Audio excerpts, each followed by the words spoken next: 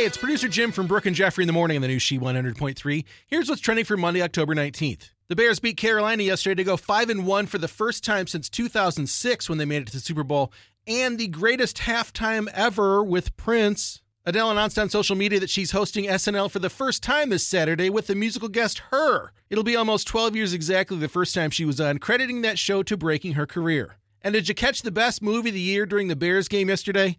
Joe Buck says Die Hard is back, and the next thing, there he is.